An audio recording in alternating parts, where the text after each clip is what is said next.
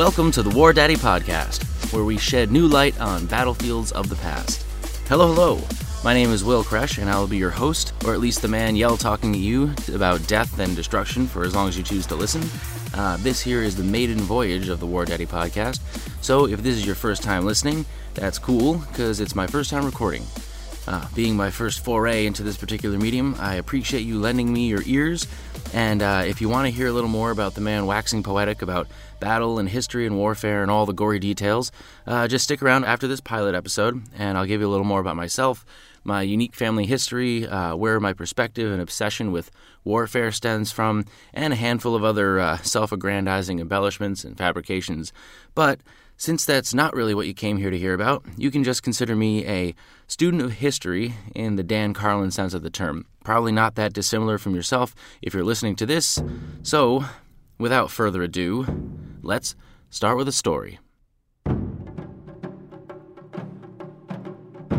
Once upon a time, way back in the days of feudal Japan, the year was 1336, the emperor was winning countless battles against rival warring samurai clans and shoguns, and he managed to finally unite the whole island under one imperial flag for the first time in Japanese history. But in a war-centric world like Japan, peace did not last long. It wasn't long before he was betrayed by one of his best generals, and a full-scale rebellion broke out. The tide began to turn against the emperor, and after a series of bloody battles, his imperial forces are decimated, and the emperor found himself outnumbered, trapped and surrounded, holed up in a castle with an army of thousands of enemy samurai poised to land on his shores. At this point, the emperor had no choice but to flee to the mountains, lick his wounds, and try to rally his forces, but the emperor had never retreated before. He believed, probably rightfully so, that if he fled without a fight, his honor would be forever stained, and no man would ever follow him again. So, he sends word to his best and most loyal general in the field, Kusunoki Masashige. He orders him to marshal what's left of the imperial army and lift the siege and crush the enemy. Now, Kusunoki, who is a total badass, as we shall soon see, he knows there isn't much left of the imperial forces. Kusunoki was in fact the only man to ever beat any of these Ashikaga rebels in the field, and at this point he was down to just his own clansmen, about 50 men, many of which were his own blood relatives.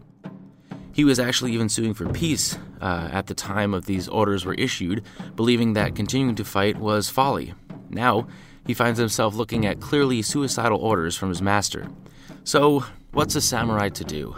Well, the way he and his clan chose to carry out these orders would make him legendary to samurais and warriors loyal to the emperor for generations to come.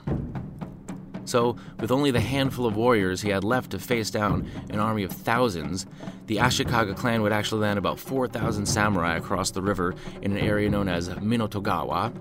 Kusunoki assembles his men at dawn the next morning.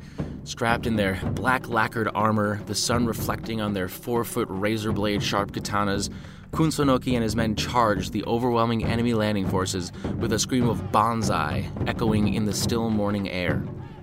Kusunoki and his clansmen did all they possibly could to unleash hell on their enemy, slashing and hacking in a rage typhoon of gleaming steel and spraying crimson. But it was not long before every last man under Kusunoki's command was cut to ribbons. Slashed and bleeding from as many as a dozen wounds, Kusunoki found himself cradled in the arms of his brother amongst the carnage. As his life force drained away, the battle lost, severed pieces of his entire clan lay scattered across the field around him. His brother asked him for his final words. Kusunoki's reply is now infamous. He said, "Would that I had 7 more lives to give for the emperor, so that I may go on killing his enemies for 7 more lifetimes." Then, it's not like in the cowboy movies where the hero's eyes fix to the sky and he just slowly fades away. No, not in Japan. Nobody does death like they do in Japan, my friends. Kusunoki forces his shredded body to its knees and draws his wakizashi, the short companion sword, to his katana, and he shoves the tip of it into his stomach and slits open his belly, spilling his guts on the already blood-soaked grass. Kusunoki disembowels himself in a final act of loyalty and servitude to his emperor.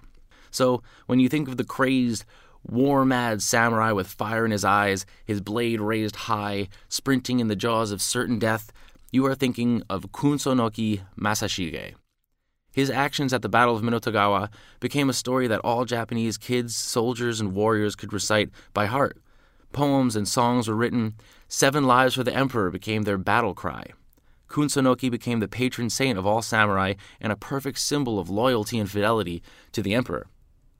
At the Minotogawa battlefield, a shrine was erected, and here it was believed that the kami, or the souls, of Kunsanoki and his doomed samurai would literally inhabit in the afterlife. They would spend their eternal afterlife here in this physical shrine on Earth. The shrine would become a cultural touchstone, later the formal resting place for all Japanese heroic war dead. All those who gave their lives fighting for the emperor, it was believed, would literally join them there. A bereaved mother could go to Minotogawa and pay homage to her heroically fallen son, who would now be a part of this great canon of reverend ghosts. Warriors could aspire to join them in their sainthood if their own act of servitude and self-sacrifice was great enough. It deified these warriors. It was a chance to be worshipped for all eternity. You can still visit this shrine today, and let me tell you, if the Shinto beliefs about the afterlife and the heroic dead are in fact true, that shrine is pretty crowded. And in 1944, the place was absolutely getting packed to the gills. It is this belief and this cultural identity and heritage that allowed outright suicide tactics to take shape. When the Imperial Japanese government intertwined the state and the Shinto belief structure, it effectively weaponized a cultural heritage. It made the Japanese people, when backed into a corner, an absolutely terrifying enemy to deal with. And you better believe that every Japanese kamikaze, the suicide pilots that were born out of the final days of World War II, they had all this in their hearts and their minds when they climbed into their Zeros and took their one-way trips to eternity. For myself and probably most Westerners of this era, it's just so hard to wrap your mind around this concept. And it wasn't that much easier for the American boys fighting them in the Pacific. To put this in perspective, you have to look at it from the fella on the other side. So let's say you're a Navy man around 18 or 20 from Brooklyn or Idaho or wherever, listening to jazz on the radio, swapping pinups with your pals below deck, and then the sirens begin to wail. You scramble up onto the carrier deck and man your 20mm cannon. Here they come. Bogies on the horizon. Somehow they've slipped through the air screen and are now bearing down on you. Every single gun opens up around you. Your gut tightens, but you do your job, pumping round after round of flak and 50 cal into the sky. Amid the screaming cacophony, you get a bead on one of those little Jap bastards, the silhouette rapidly growing on your spiderweb gun sight. He banks, now screaming right down on top of you. At this range, it's like swatting flies with a sledgehammer, but you manage to take a few pieces out of him. He should have pulled up by now. He should be dead by now, but he keeps coming, past the point of pulling up, now in his death dive. Your eyes widen. For a second, you're just another stunned bystander, watching in horrified fascination, realizing he's not pulling up. He never had any intention of pulling up. He's coming for you. His homeland is a smoldering ruin. His comrades are corpses littered across the Pacific. He's already dead and he knows it. But with his last earthly breath, he's gonna take you with him.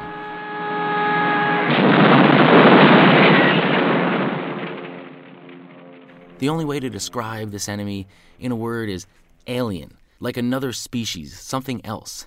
They're not men like us. Are they even men? American boys wanted to finish this goddamn war, get home, get back to playing baseball and marrying their high school sweethearts. Their mothers were praying for them to return home as soon as possible, unscathed, and in time to spend Christmas with the family. But the Japanese kamikaze? He had no intention of ever coming home. His only desire was to score a direct hit on an American aircraft carrier. Their mothers were not praying for their safe return home, but for them to smite their enemy in a final heroic act of self-sacrifice upon the altar of their homeland. The only way you can get to that point, to the suicide tactics like the kamikaze, the only way you can get a nation to willfully participate in suicide attacks on a scale that massive is due to this deep, deep-seated history that basically defines a massive part of their cultural identity. It was ingrained over generations and generations, reinforced by popular culture, and then weaponized by the government.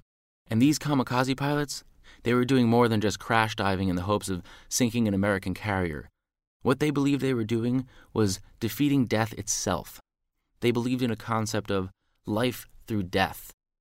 It's the idea that if you die gloriously enough, if you commit this ultimate sacrifice, you could achieve immortality. You die so well that you are unkillable. You become an example to your lineage by joining your brethren in Minotogawa, that Japanese version of Valhalla. There's this one great and revealing quote from Japanese Admiral Nagato, who was running the show at this point in time. Quote, "In this hopeless situation, survival can be accomplished only by fighting to the last man. Then, even if we lose, posterity will have the heritage of our loyal spirit to inspire them in turn to the defense of our country." What the kamikaze attacks were designed to do was to awaken this divine wind.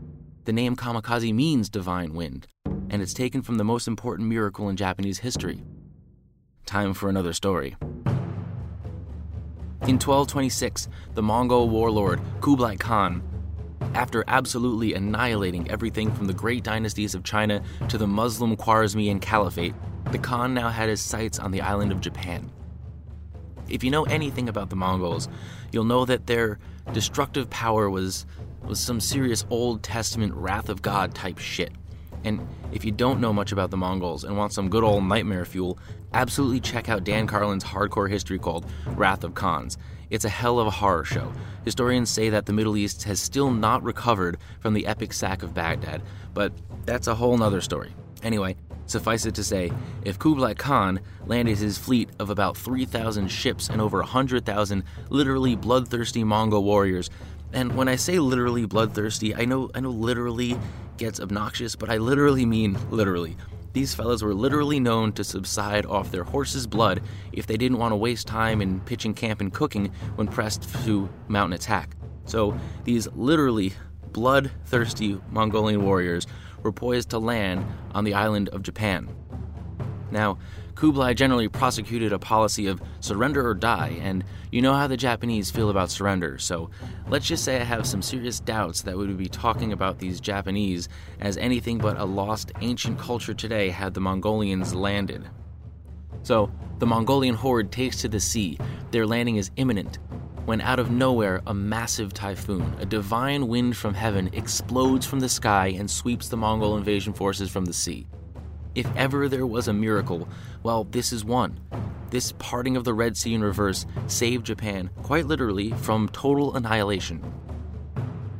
That would probably be enough for most warlords, but not Kublai Khan. He spends the next 7 years rebuilding ships and his army and doubles down on fate. This time, it's 4,000 ships and around 140,000 warriors.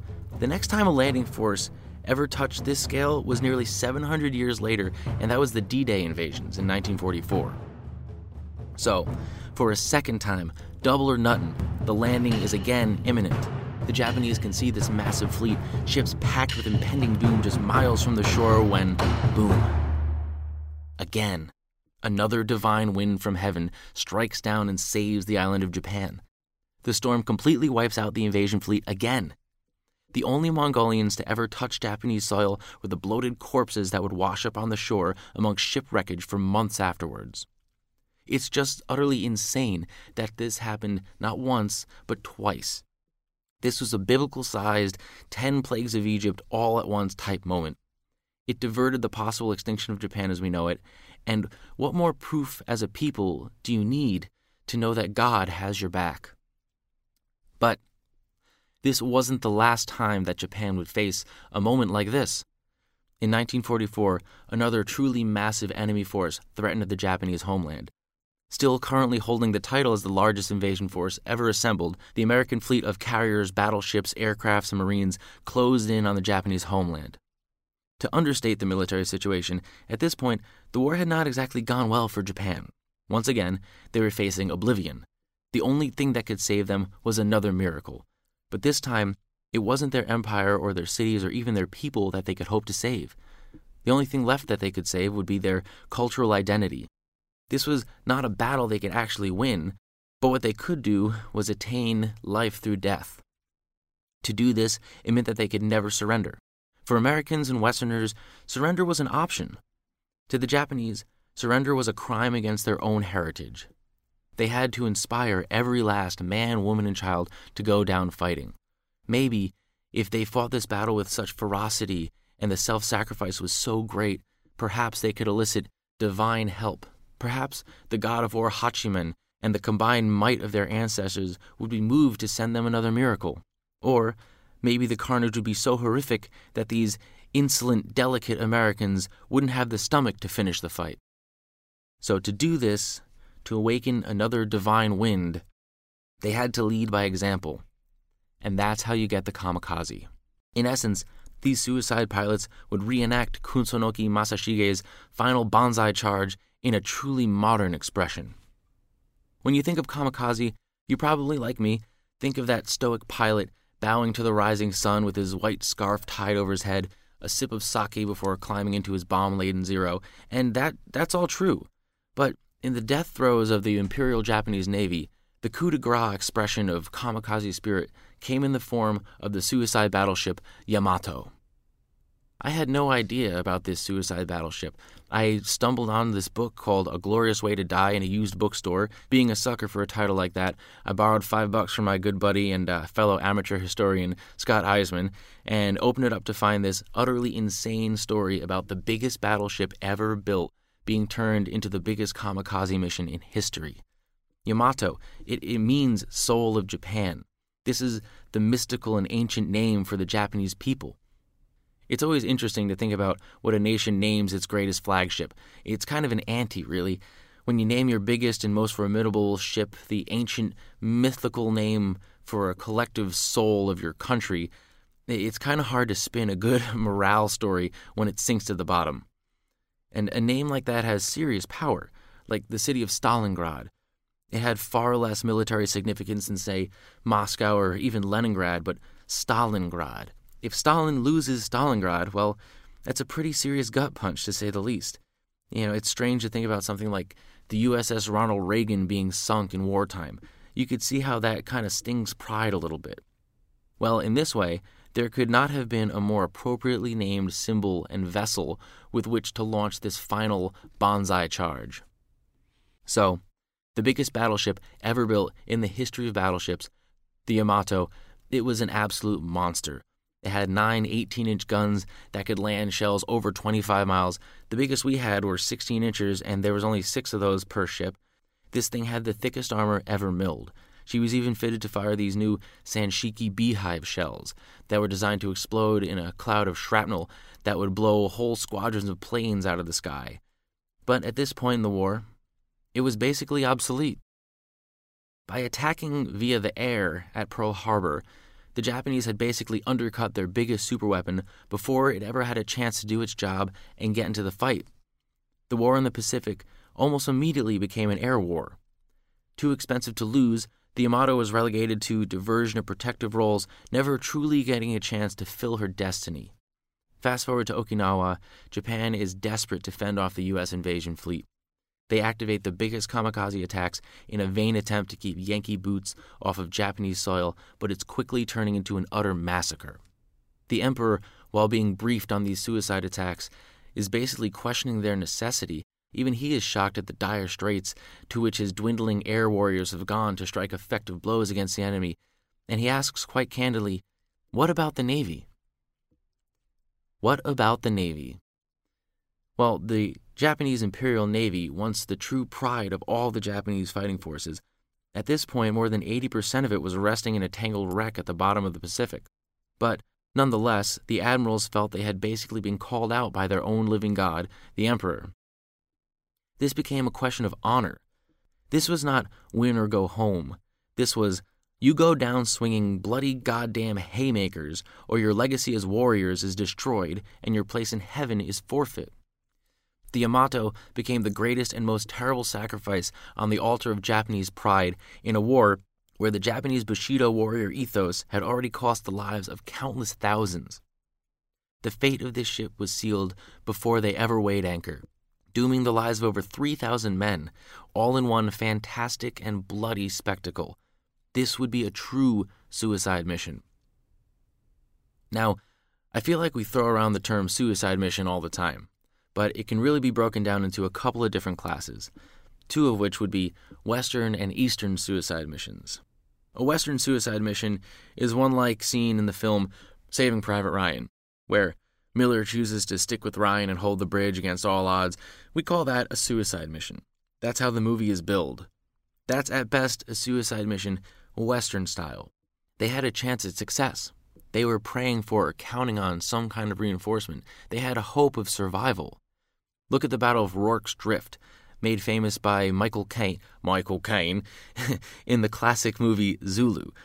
Michael Caine. That wasn't the best. Michael Caine. Okay, I'll take it. Anyway, a force of about 100 British colonials successfully held fast in a brazen last stand against 4,000 Zulu warriors. But they didn't plan on it being their last stand. They hunkered down in the fort, waiting for cavalry to come bail them out. Zulus had a notorious distaste for facing mounted cavalry in the field. So, when the cavalry did show up, it turned out they were low on ammo and basically told the Brits, "Hell no, we're not staying." So, when they bailed, they left the Brits with no choice but to hold down the fort, because retreating would have led them to wholesale slaughter out in the open. Those meager defenses that they staked their lives behind became their only chance at survival. And to be sure, they never once gave up hope of survival. You can look at the Doolittle raid, our small yet bold and important response to Pearl Harbor. 16 stripped-down B-25s managed to hit Tokyo in an air raid. It was more of a fuck you statement to Japan than anything, and that gets called a suicide mission all the time. But those boys had parachutes.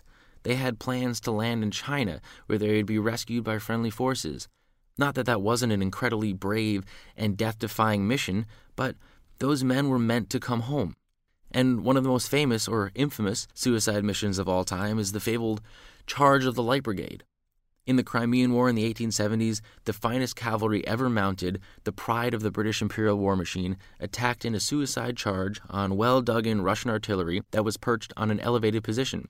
Lord Tennyson, who was witness to the disaster, wrote the famous poem all about the charge into the Valley of Death. The poem reached the British public almost before the actual battle was reported, and it proved instrumental in establishing and reinforcing the already revered and feared British cavalier spirit worldwide. On the surface, sure, it looks like a great, glorious Banzai charge, but in actuality, it was an extreme breakdown in chain of command. The Light Brigade was never meant to attack that hill. Orders from the generals somehow got horribly miscommunicated. We'll never know exactly what happened because the chap that relayed the orders was cut down almost immediately in the charge, but what they were meant to do was attack some very vulnerable Russian troops who were in the midst of consolidating an allied Turkish gun position. They would have basically been caught with their pants down, especially when facing these fast-moving cavalry. They were perfectly designed for this type of job, but somehow they zigged when they should have zagged and charged directly into the now legendary Valley of Death with nothing but sabers and lances, and they were completely obliterated. It's true enough, they were absurdly brave to do this. They must have known this was a disaster before spurring their horses, but they trusted their generals and they trusted their orders. They believed that this was their mission, and it was a great case when the legendary British stiff upper lip spurred them to carry out orders regardless of the danger. But they were not meant to die. These are examples of Western suicide missions.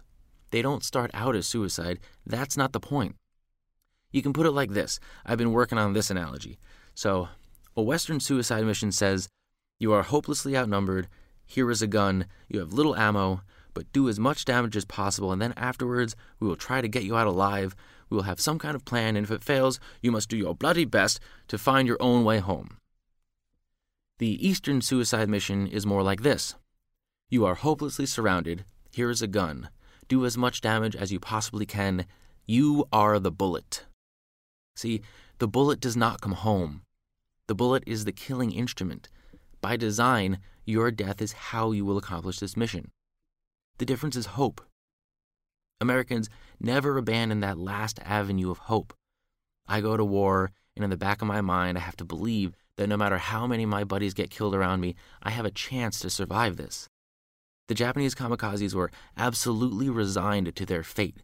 Their mission was to die. They abandoned all hope of survival. Trying to wrap your brain around that kind of psychology, what was going on in their head and their hearts, it's one of those unanswerable questions. It's also difficult because, you don't tend to get a lot of interviews with successful kamikazes. But what we do have are some really haunting and poignant last letters home. Here's one that really stuck with me. Quote, "My greatest regret in life is the failure to call you Chichue, which translates to Reverend Father in the older samurai-style dialect. I regret not having given any demonstration of the true respect which I have always had for you. During my final dive, though you will not hear it, you may be sure that I will be saying chichire to you and thinking of all you have done for me. We've kind of lost the art of letter writing at this point, at least my generation has, but in reading this letter, this last sentiment that this doomed pilot wanted to express, I can't describe it any other way than purely touching. It's beautiful. It reveals such humanity, such vulnerability. It allows us to break through the wall of that alien viewpoint. Here's another one I love. We are 16 warriors manning the bombers. May our death be as sudden as the shattering of crystal. These were not foaming, rabid fanatics. They weren't drunk or drugged or coerced or forced. They were sober and they were stoic, and they were most definitely human. Many of them were university students, the top of their class. The planners of the Kamikaze raids would later be accused of sacrificing the nation's educated youth in these hopeless attacks. But it's for damn sure that these boys wanted to go. In fact, they were practically climbing over each other for a chance to be the man in the cockpit. The cadets that were being sent home from the Yamato basically had to be dragged off the ship by their commanders before she set sail on her final voyage. Courage is one of those universal qualities that warriors must exemplify to be effective. The Navy gunner fending off kamikaze attacks shows courage when he grits his teeth and stares down the incoming kamikaze, but if the fire gets too hot and he bails and dives into the sea to save himself, he's no less courageous. When out of ammo, surrounded and wounded, he can quit. Surrender is an option. For Japanese soldiers, to surrender was a crime against their cultural identity, as we've mentioned. It was not an option, no matter how hopeless the situation was. And by 1945, the Japanese war machine was a ruined, depleted, shattered beast, but a beast that refused to die. Like some kind of zombie nation, no matter how bludgeoned and beaten to a pulp its warriors, its people were, including the civilians, they were all expected to fight to the last breath. U.S. generals had sent their boys into the meat grinder that was Iwo Jima and Okinawa and Tarawa. The battles, even after they had essentially been won, the Marines were still being murdered by hopeless bayonet charges. Swarms of kamikazes were making the decks of U.S. aircraft carriers their funeral pyres. Stories of civilian women leaping off the cliffs with their infant children in their arms rather than be captured. This was some seriously hideous shit. The U.S. put the pedal all the way down. We became flamethrower-wielding monsters. Only by scorching to death every living creature on these corpse-strewn, bomb-pockmarked islands could they claw closer and closer to the final battle. That would be the Japanese mainland. The bombing raids on the Japanese cities were pushed to the maximum, but even when 100,000 civilians were vaporized in the holocaustic firebombing of Tokyo in one night, the Japanese still showed no sign of surrender. The high-up brass was looking at each other, saying, how the hell are we supposed to finish this war? They knew that the invasion of Japan was inevitable to get the unconditional surrender that was mandated by FDR while he was still alive. They were going to have to invade mainland Japan, and it was going to be a bloody, grinding, yard-by-yard war of extermination in order to claim victory, and all the battles and the suicide tactics before that were proof. Meanwhile, the Japanese were pouring every last bit of effort in the preparation for this final battle. They were chiseling defenses deep into the mountains, arming every man down to the Blind Veterans Association. Every elder, every woman and child was immersed in constant propaganda aimed to turn them into flesh bullets and human bombs. The emperor was calling for the sacrifice of 100 million. The slogan was painted on banners to be hung in the streets of Tokyo in giant black letters proclaiming 100 million die together. Everything was leading to this final crescendo, this epic final showdown, the battle for Japan. The Americans were preparing what would be the biggest invasion fleet of all time, more than twice the size of the D-Day invasions. The appropriately named Operation Downfall was calling for a 180-day aerial bombardment that would turn every Japanese city into a blistering hellscape. 180 days. The skies would be filled with B-29s. But no matter how long and complete the bombing was, remember, There were weeks and weeks of bombing leading up to Okinawa and Iwo Jima, and the invaders were still met with ferocious resistance. No matter what, American boys would eventually have to storm those beaches and hack their way all the way to Tokyo. And in doing this, even the most rosy estimates projected over 500,000 casualties in eradicating this fanatical enemy, not to mention something like 10 million Japanese casualties, many of which would be civilians. This would dwarf what was seen at the D-Day invasions and the fall of Berlin. To put in perspective, Operation Overlord accounted for a total of 425 casualties. But that's on all sides of the fighting, American, English, Canadian, and including the German losses. What this was shaping up to be was an absolutely cataclysmic bloodbath on a scale that the world has never seen.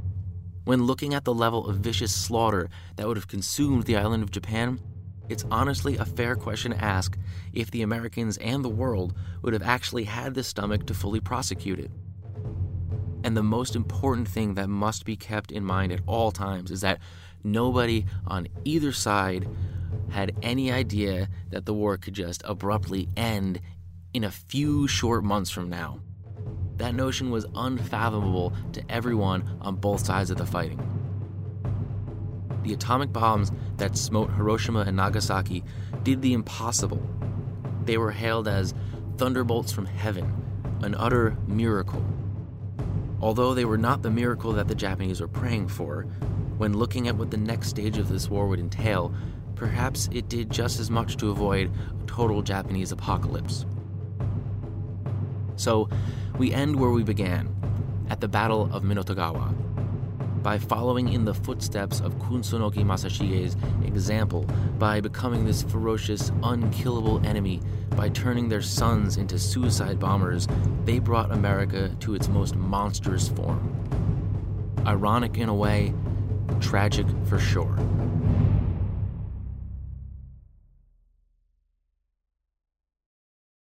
This will be the first topic of study for the War Daddy podcast.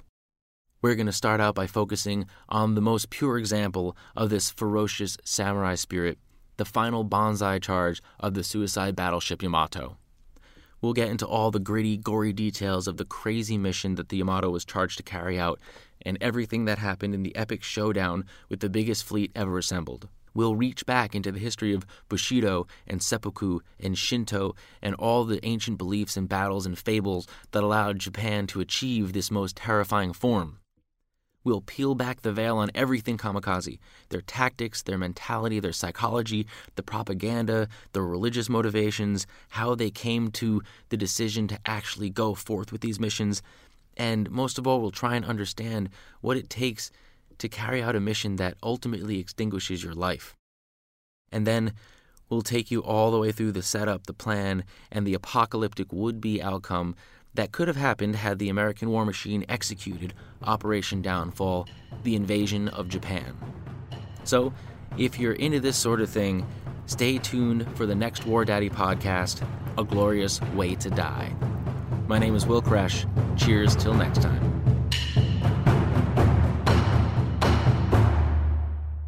Thank you so much for jumping on board with me for this first ever War Daddy podcast.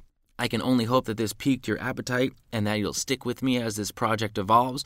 At the top of this pilot, I promised to give you a little bit about myself, so I hope this sheds a little light on the voice that you've been listening to spin yarns about death and destruction for the last 30 minutes or so. So here's me. My name is Will Kresh, and I consider myself in the camp of amateur historian or student of history in the Dan Carlin sense of the word. It's actually from listening to many, many hours of the great and powerful Dan Carlin's Hardcore History podcast that I was inspired to get this little project off the ground. I feel like I've always been obsessed with war and battle and military history and death and destruction, and I know this is starting to sound a little bit like a confession, but, well, I guess I have my father to thank for this. I was probably swimming in a bit too deep of water for a lad at the age such as I was when my father opened my eyes to some seriously heavy-duty war movies like Platoon and Last of the Mohicans and Glory and Full Metal Jacket. Seeing Full Metal Jacket at age like 5, that will leave you some serious psychic scars, but I am grateful for these psychic scars because they instilled me with an utter fascination with film and history and war and where those two things meet. I believe that film has a true power in defining how we understand history. So when a John Wayne movie is the first war movie you're ever exposed to, it tinges how you feel and think about war and battle and what you think it's like, and the same thing certainly goes when it's Stanley Kubrick's lens through which you're viewing all this through. I think the best war movies are the ones that scare you, those that leave an impression. When Mogwai cuts out Greyhair's heart and holds it up and that black blood is dripping down his bicep, oh God, that image has been seared into my mind since I had memories. I remember being front row seeing Private Ryan for the first time, feeling the theater shake under my feet as that tiger tank rolls down the road in the finale, my 10-year-old heart racing. All I could think about was what my heart would be doing if I was born in my grandfather's era and had to face down a tiger tank for real. Seeking that kind of perspective, if I had to live through these types of dire situations in these giant historical moments, I mean, these are men of flesh and blood just like you and I, and with a few wrinkles in circumstance or place of birth or a tear in the space-time continuum, it really becomes one of those infinitely fascinating and impossible to answer hypothetical questions. I think I've always had a desire to seek these different perspectives, probably because my family history has provided me with a unique viewpoint by default. So, my father's side of the family is Jewish from all over Eastern Europe. They were basically nomadic for generations, but not by choice, but because they were in essence chased across the continent by one form of persecution or another. Fleeing the pogroms out of Russia, some landed in Poland and Hungary and Austria, and in the lead-up to World War II, many were rounded up and sent to concentration camps, some meeting their ends in the Lodz ghetto, simply because they were Jewish. Those that were able to escape basically scattered. I have a great-uncle Jacques, who became a member of the French resistance in Paris. The ones that managed to make it to America settled in the Bronx, New York. My direct lineage, my father's father, Harvey, he grew up in the Bronx. By all accounts, he was what you'd call a tough Jew, born with a chip on his shoulder. He was used to taking shit for his background, and coming up in a rough neighborhood, this turned him into a bit of a pugilist. He was legendary for opening beer bottles with his front teeth and making sure people didn't step on his toes by busting their nose with his forehead. He was just that kind of fella. By the time World War II rolled around, he joined the Army and became part of the 8th Air Force, the Mighty 8th, who was responsible for crushing Germany in the campaigns of high-altitude bombing with B-17 flying fortresses. They were also known as the Clay Pigeons, being morbidly proud of the massive number of casualties they took, yet still inflicting merciless destruction on the enemy. And I feel like that kind of spoke to Harvey's ethos as a man. So that's one side of the coin, and on the other, you might say it's the complete opposite. My mother's family comes from Germany. She's what you call the Uberkraut, or at least her forebears were. My grandfather Rolf was born at the base of a little ski mountain in southern Germany, but he left just before he would have inevitably been folded into the Hitler Youth like his classmates that remained. He left and resettled in America, and when the war broke out, since he had some serious skiing skills and spoke the language, he became part of the 10th Mountain Division, a specialized ski trooper unit, the first of its kind, which is actually still in service today, currently deployed fighting in the mountains of Afghanistan. Upon reaching the battlefield in the Italian Alps, he found himself fighting against a mirror image of what he would have become had he stayed in Germany. The man came out of the other side of the war, a bona fide war hero, owner of the Bronze Star. The concept of that is just purely fascinating to me. He was literally able to come face to face on the battlefield with the men that he would have become had he had stayed in Germany. It so easily could have been an Iron Cross that he earned for killing American boys, rather than a Bronze Star that he earned for killing Germans. I keep asking myself how different the story of my family could have been. So, it was the kids of this tough Jew from the Bronx, with family who died in the Holocaust, and the German-turned-American war hero that fell in love and created my sister, my brother, and I. One hell of a brood, if I don't say so myself.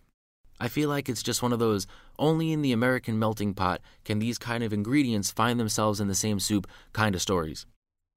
One of the most striking moments for me came when I was in Germany doing research for a screenplay about General Rommel. It turns out that my mother's family tree springs from the town just over the hill from where the Desert Fox was born. You know, Rommel, the legendary Desert Fox of North Africa, Germany's rock star military genius, basically Hannibal reborn. Well, alright, that's a story for another time, and I promise I'll get to that eventually, but Anyway, I was staying with my family, the ones who lived there that never did come to America.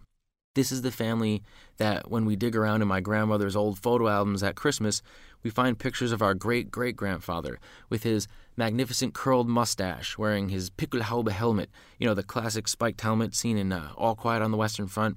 We have some incredible photos of him fighting in the trenches for the Imperial German Army in the First World War. He was an artilleryman, and there's a few great photos of he and his unit taking one of those stoic team photos in front of their cannon in the center of their village. Well, that was the village I was standing in. It only made sense that the next generation of men from that village, when called upon by their country, would also fight for the fatherland.